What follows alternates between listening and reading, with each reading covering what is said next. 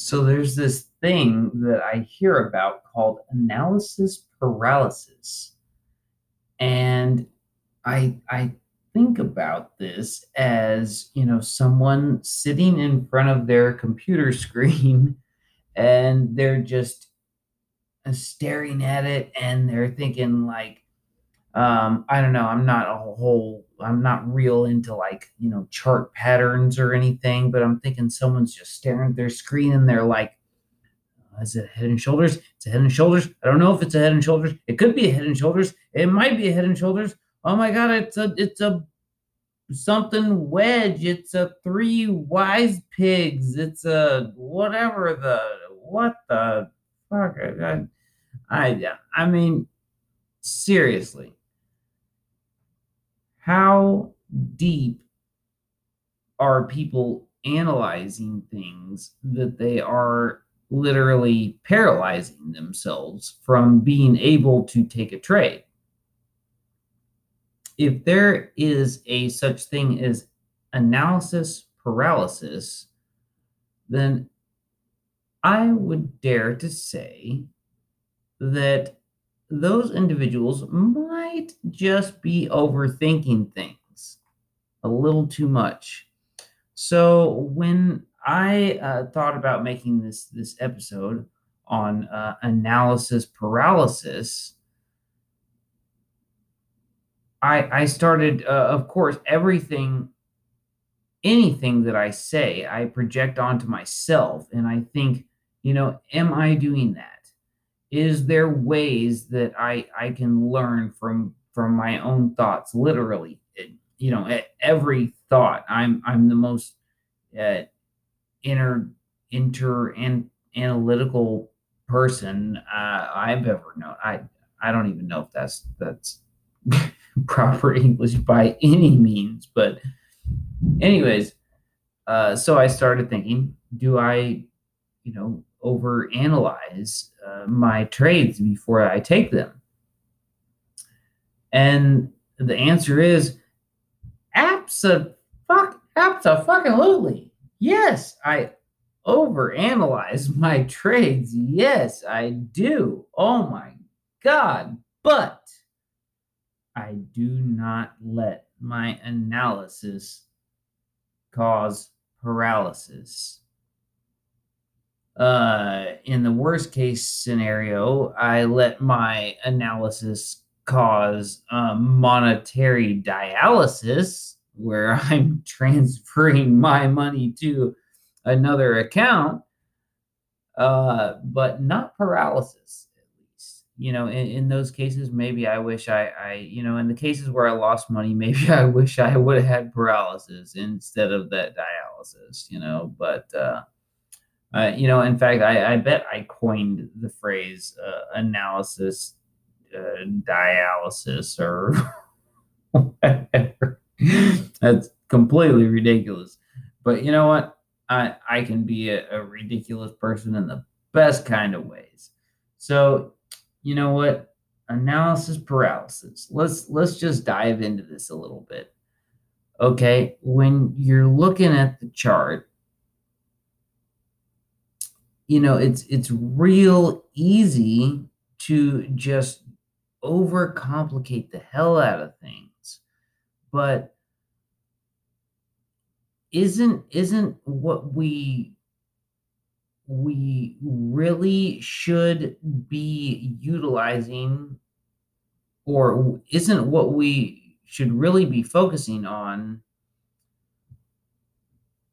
what are the other traders' objectives? And it doesn't matter what level of trader is it, the institutions, is it the market makers, the hedge fund, managers, whatever, whatever you want to, cook up it, or is it just the other retail traders? Is it the really big retail traders? Is it the one share small retail traders?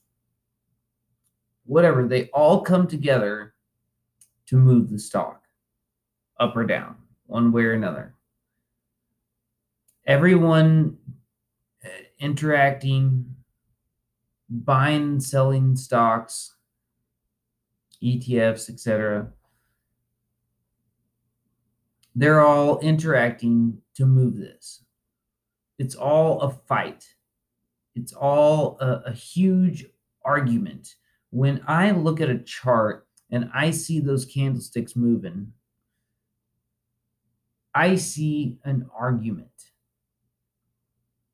It's it's a it's a big it's a big fucking argument.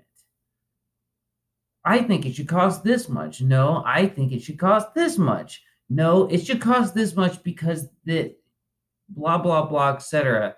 And then the only time that there's a much larger consensus that I have witnessed, that I have seen, is when there's a large piece of news.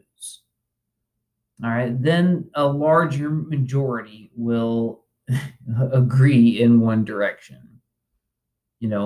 For instance, when Trump tweeted about stimulus being delayed, I was in trade, and boom, it dropped. I'm not sure if I spoke about this in one of my previous couple episodes, but I was in a trade when Trump tweeted, and the SPY tanked. Boom.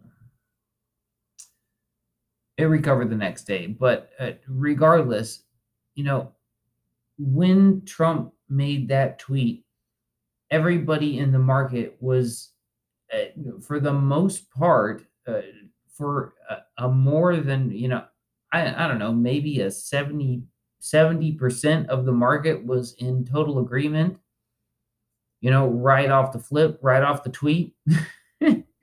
And then after the 70% showed that they were all in agreement, the rest of the 30% basically had to follow, or at least 25 of those 30% had to follow,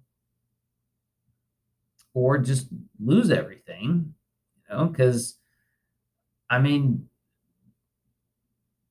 a lot of the market tanked that day, and in that 10 minutes after Trump tweeted that he was delaying stimulus until after election.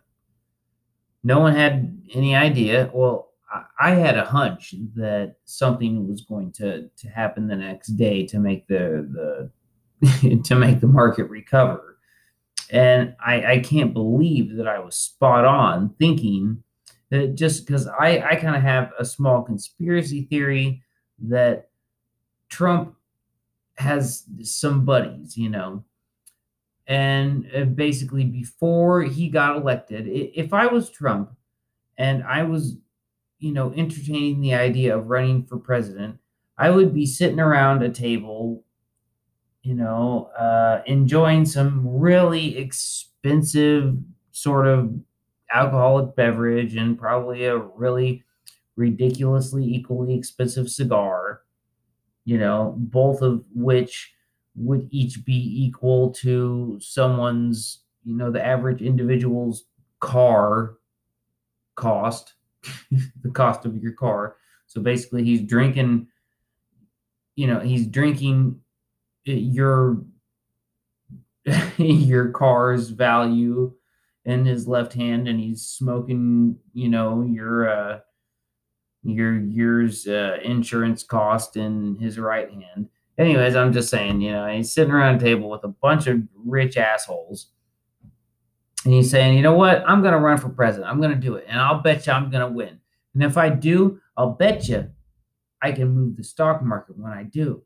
So when I do, I'm gonna tweet, and the second the second I tweet something, I'm gonna send you guys a signal before I tweet. I'm gonna tweet before I tweet, and I'll tell you what, 10 exactly to the second, 10 days after I make the first tweet, I'm gonna make the second tweet, and the second tweet is gonna be the catalyst that's gonna move the market. And you'll know ahead of time which way it's going to move. I think it's a conspiracy theory. Personally, I think Trump knew that if he got elected, that he would be able to move the market because he's Donald frickin' Trump.